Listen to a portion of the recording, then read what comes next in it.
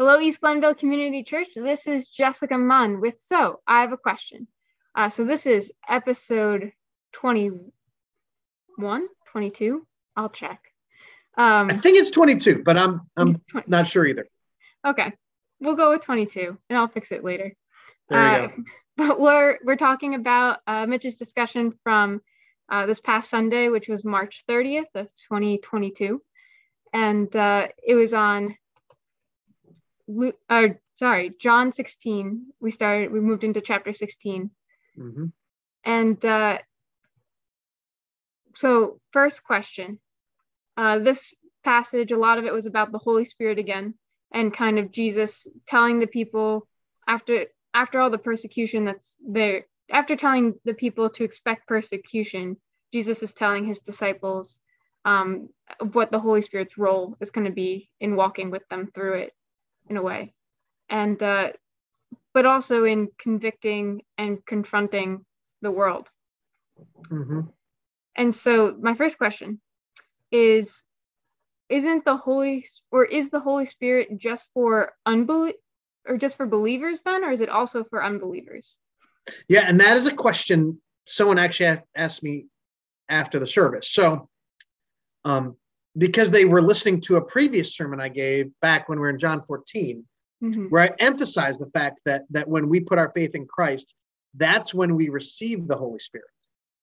And I think the language I used then was the indwelling of the Holy Spirit. Like it talks about, we will dwell with you and live inside you, and that relationship where the Holy Spirit dwells inside of us is for someone who is a believer. That comes after we are willing to, in a sense, open the door to Jesus. He's knocking at the heart, and we open the door and we let him in. We have a new kind of relationship, an indwelling relationship where our sins are wiped away. And so that's why I think it's almost separated, where it talks in John 14 about that thing. Now we're up to John 16, and Jesus is saying the Holy Spirit also will have a role in expanding the kingdom, in the work of the kingdom, and reaching new people. Mm-hmm. And especially the way he will do it is that it will be the Holy Spirit's role of bringing conviction into someone's heart so that they feel the need for Jesus. To conviction that helps people see that they are sinners in need of salvation. So it's not that they have the Spirit, but the Spirit is at work in the lives of non-believers, even though if it's not an indwelling relationship. Got it. Makes sense. Okay. So next question. You had a quote, or you said a sentence that stuck out to me. And so you said that we can't preach someone into thinking that they're a sinner in need of forgiveness. So I wanted to just sit on that, because obviously, like, there's a lot of preachers, especially like revivalists from way back in the day, where I've been told that, in looking back and reflecting on them, a lot of times they would use fear tactics or manipulation type of things to try to push people into accepting Jesus. And so I kind of wanted some of your thoughts on that. Yeah. Well, first of all, I didn't say we couldn't. I said I couldn't. That doesn't mean there's preachers who can't get away with it and do it. Maybe I really am sort of speaking from, as I've done it, maybe Jonathan Edwards, the famous sermon, Sinners in the Hands of an Angry God. Maybe that did work in some eras and times. So just to clarify, mm-hmm. what I meant by preach someone into it is that I couldn't get them to feel that sense of conviction deep within their heart by mm-hmm. just, my words alone. That doesn't mean I still don't have a role in teaching about the reality of sin and, helping people understand sin and its ultimate consequences. And maybe even examples back when we did the Peacemaker series and talking about, we're called to live in unity with believers and to offer forgiveness. And I have a feeling some of that actually was convicting for people as they thought about the reality of their relationships. I've kind of heard a few things that did lead to a sense of conviction. But in other words, if I try say I'm going to make them feel guilty for their sin, I'm not good at that, and I don't think it works very well. And I at least in our jaded culture now, trying to scare someone by emphasizing hell, it really actually almost might have the opposite effect. Yeah. Now, Jesus taught about hell, and we need to teach the reality of it, but I don't think we need to hype it or emotionalize it and just say, we teach what Jesus taught in some ways. And some of his parables about, the judgment will come, and there'll be those who'll be shut out, and there'll be weeping and gnashing of teeth. They're cast down to the outer darkness. So, and usually his message is be alert, be ready. Don't miss out on this opportunity to enter God's kingdom. Yeah. So let me ask you, have you heard sermons outside of mine that because you've been different churches, like that is very hell focused, that does try to almost impose a sense of guilt upon people? Yeah, I think that maybe the closest I've been, I haven't been part of a church where that was the focus, that like would come up frequently type of thing, but I have met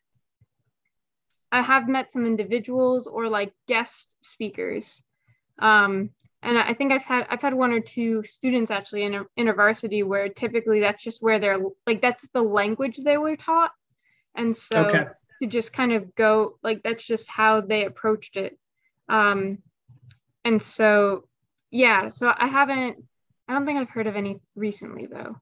Okay.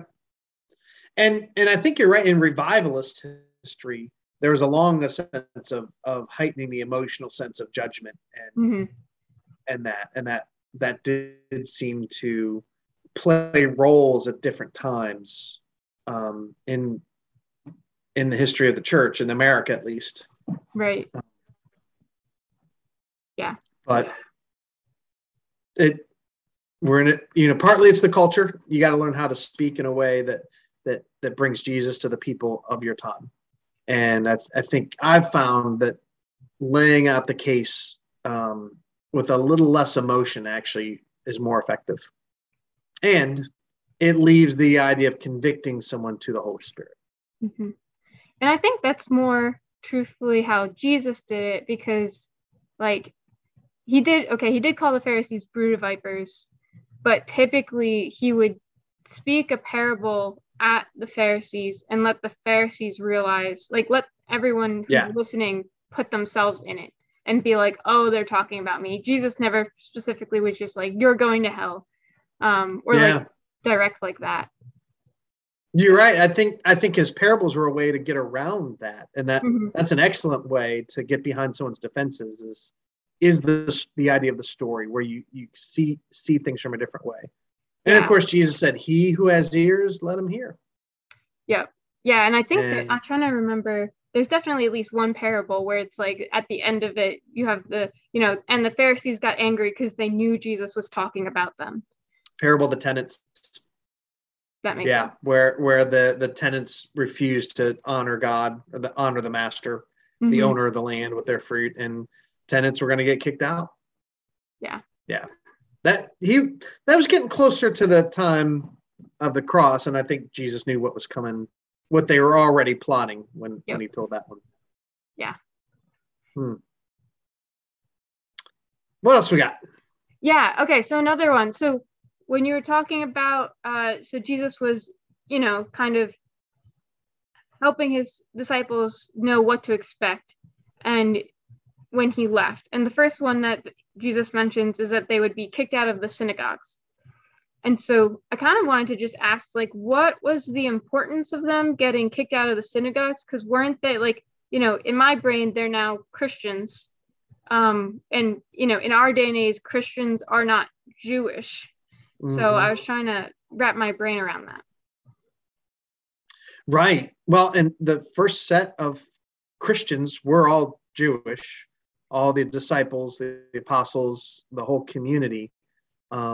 There's maybe a sprinkling of non-Jews in the initially, but I don't know if they're even named. It's only when Paul starts his ministry, a bit later, 20 years later or so, that you start to get that. So yeah, Jesus is saying you're going to face opposition from your own leadership, is the way he was saying it. Like, and you will get kicked out of the synagogues.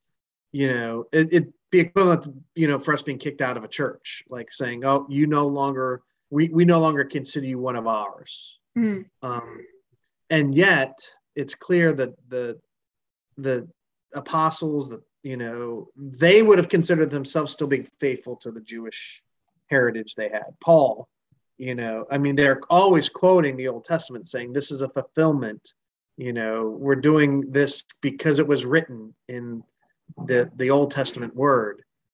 So, but that was not recognized by the Jewish leaders. And so it's interesting. You really see it, I think, in the story of it when Paul starts going to the Greek cities, where so in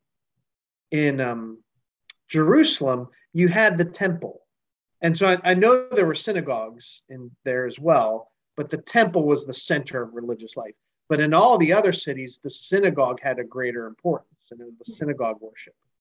And so to be kicked out of the synagogue was a big deal. So Paul would go, and he would sometimes be invited to preach to the synagogue. Paul always wanted to start with the Jewish community and see if they would accept it first.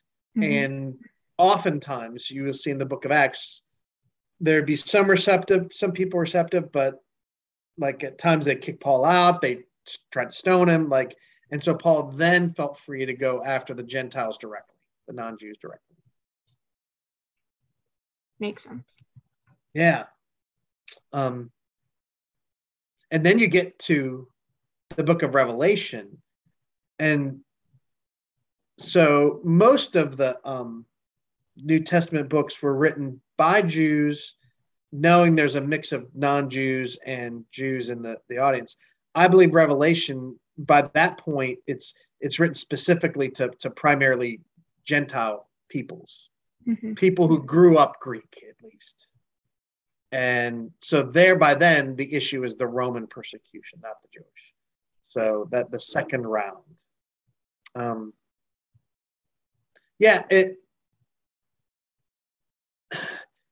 It sort of relates to what we talked about, what the opposition from the world as well.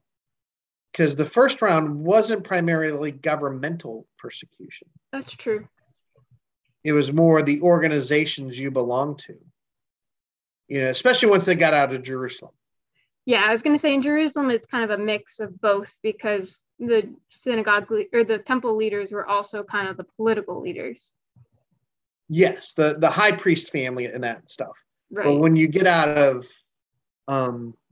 into the Greek cities, the synagogue leaders, they faced their own threat of persecution from the Romans.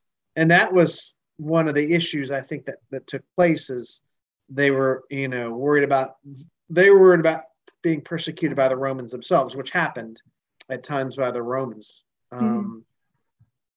So the first round, it was just more, you can get kicked out of whatever group. And then only later did it get to the point where the government will actually put you to death. Right. Or arrest you. Yeah. Yeah. Okay. So another question.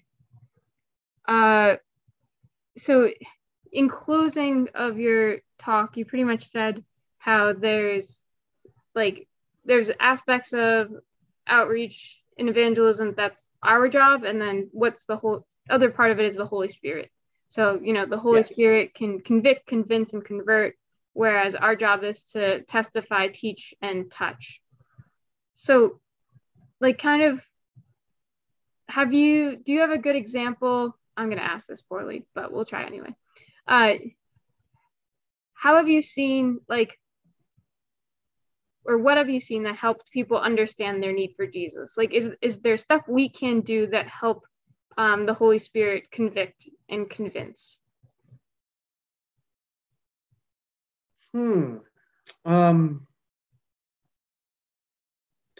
I think there's in all three of the things of our job, each have a unique power in that the Holy Spirit can use that in his work of getting behind people's defenses.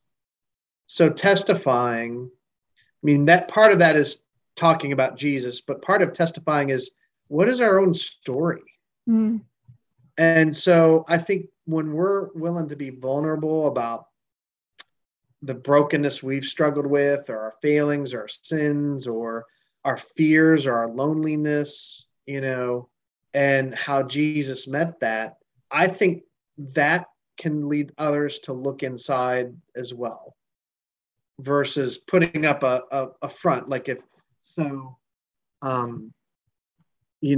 they may or may not see their own struggles in your story, but if they hear enough stories of people who, of why someone actually turned to Jesus, eventually someone's going to be like, yeah, I've struggled with that. And I'm still trying to figure out an answer. And maybe Jesus is that. So testimony has a role, I think, and maybe could be the biggest. And then teaching, of course, I'm big on that because that's what I like to do and I'm good at doing, I hope. But helping people understand it mentally and clearing the roadblocks of, I think sometimes people reject the gospel because they misunderstand it. They've heard it said badly. They and say, to believe in the Lord does not mean you have to believe this. Right. Like, oh, really? I can. I remember a kid trying, back when I was doing youth ministry, like he's like, I can't accept that because he thought mainly it would mean he couldn't get in fights anymore. And he just knew himself that he would get in a fight.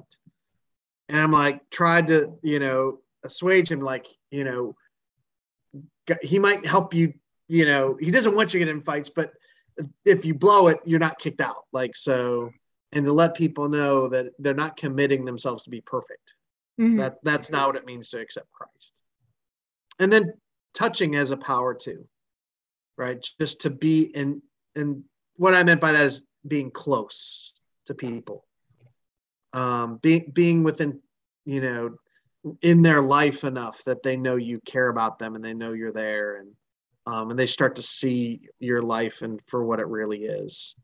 So that too can help people see. What have you seen, like, that has helped people come to that conviction? Have you had experience with any of those, or you think one of those three is more powerful than the others? Yeah, I don't know. I definitely like the testify, especially. So I think in our culture, like, kind of starting with the testifying and touch to me seems like where to start. Because I've heard once somebody was like, nobody can really argue with our testimony. Like, if I say this is an experience I had, like, nobody can really argue because it's my experience. And I'm just reminded of, there was one time when I was working on a homework assignment with a friend in college who had no faith background, really, or a different faith background, I should say. And the bottom line is we did not get the homework done. And we're both, like, diligent type A students. And I was at the point of, like, okay, like, it's due in 20 minutes. We're stressed. Like, we're just not going to get the last problem done. Like, let's just accept, not accept defeat, but, like, the reality is that I'm not going to get it done. Let's just hand it in now instead of, sitting at it, staring at it, struggling on it for another 20 minutes and then running to make sure it's handed in on time. And so I finally, like, kind of convinced her as well. And as we were walking to hand in the homework, she just looked at me and she just was like, how are you not upset and, like, freaking out by this? And like, my response was to actually explain, like, well, like, I no longer have perfectionist expectations of myself. And that's because like the only person whose opinion matters is Jesus, and he gives me grace. And so as long as I did my best, like I don't have to worry about like the 10 or so, I don't have to worry about doing bad on one homework assignment, because I know that ultimately like he'll get me the grades I need to go where I need to go after this.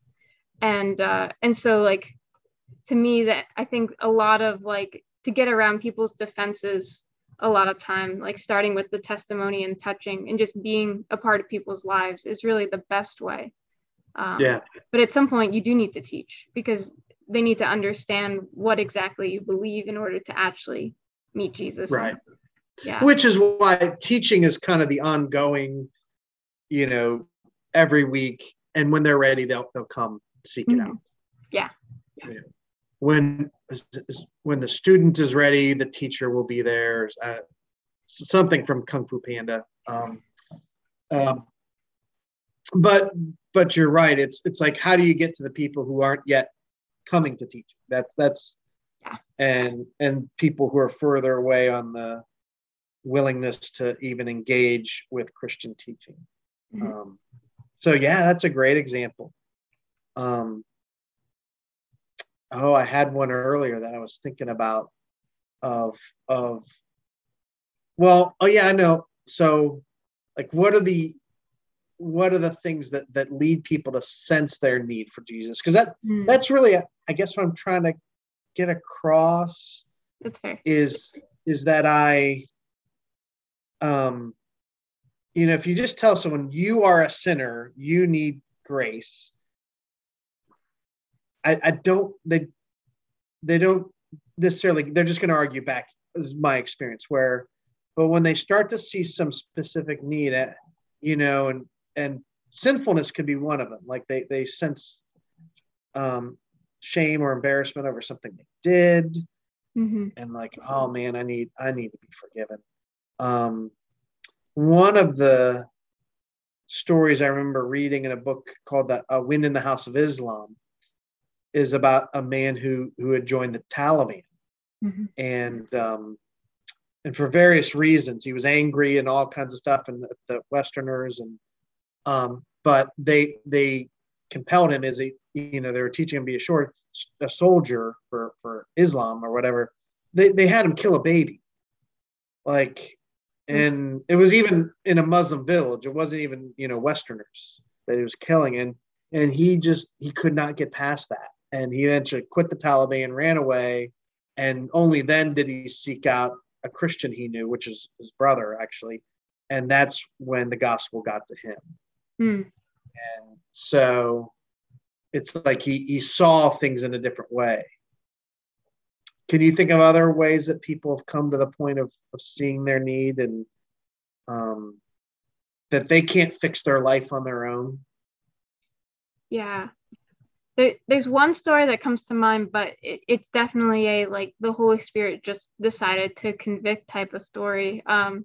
There was a tradition that was, I guess, passed down, that for our InterVarsity group on campus, we would print out our posters on these giant yellow crosses, like bright neon obnoxious yellow. And I just remember at some point somebody was like, maybe like, can we not do as obnoxious of a poster, like maybe we could change up the look a little bit.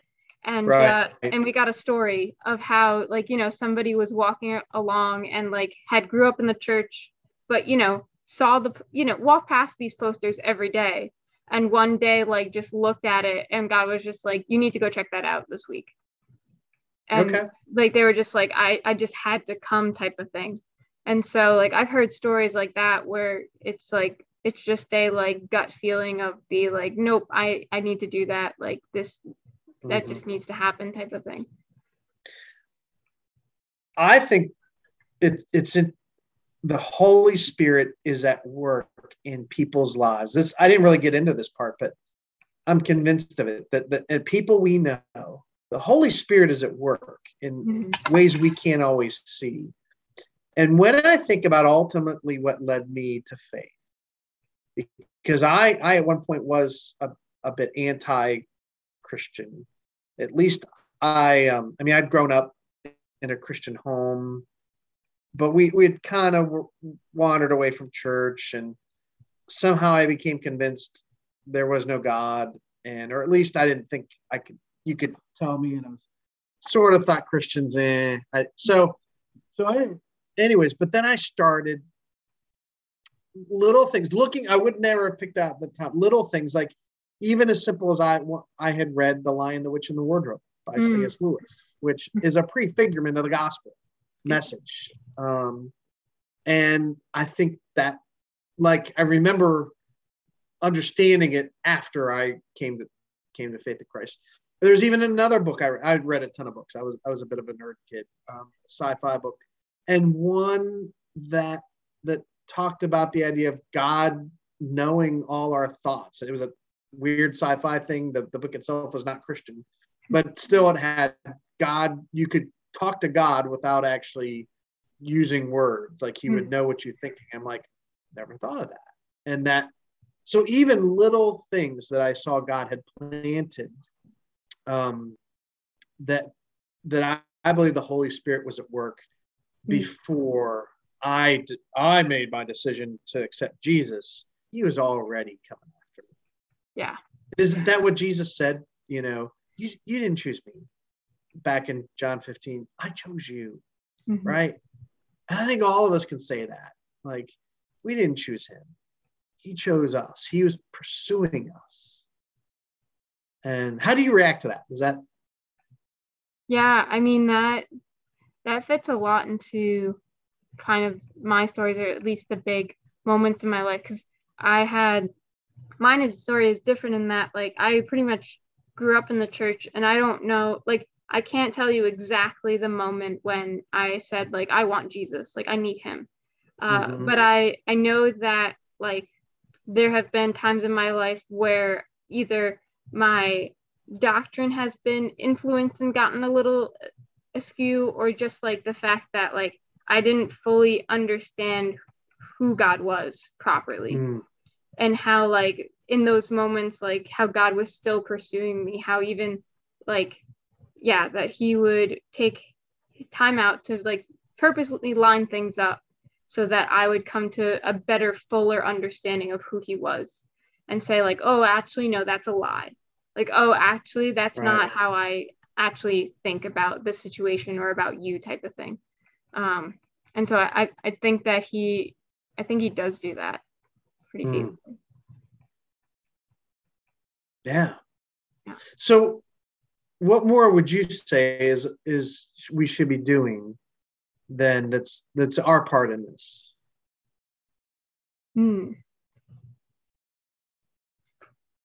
I think a lot of it,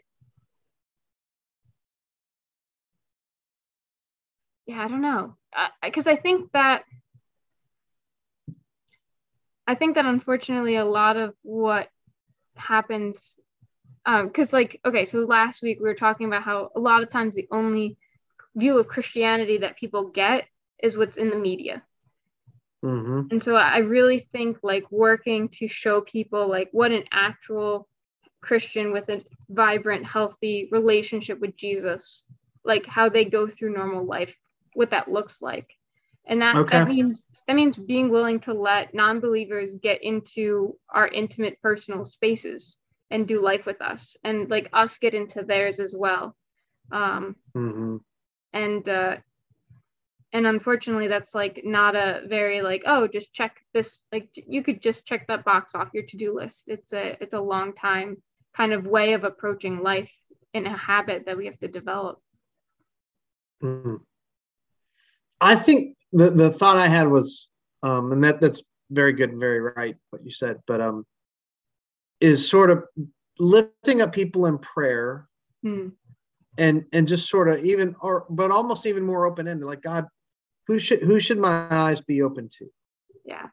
And I guess it's the whole thing of remembering he's taking the lead on evangelism.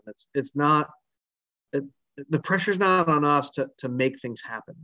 Yeah. But along those lines, like, when something does come up, like let them talk. Mm-hmm. Like I know one mistake I did is someone was having some kind of experience with God, and I came in and I tried to reinterpret it and talk about, how they're, no, now you put your faith in Jesus, and they weren't learning about Jesus at that point. Like that, and that it actually hindered the relationship rather than, and it's give them freedom to ask good questions. Mm-hmm. And I mean, be ready to jump in with our the Christ part, but kind of, I guess, pay attention to them. Yeah. If God is working in them, we can trust that God will bring him to the right spot. Mm-hmm. So. Yeah. Cool. Well, that's all of the questions I had, unless you had any more. No, I don't. I think we hit the main ones. We're getting near one more.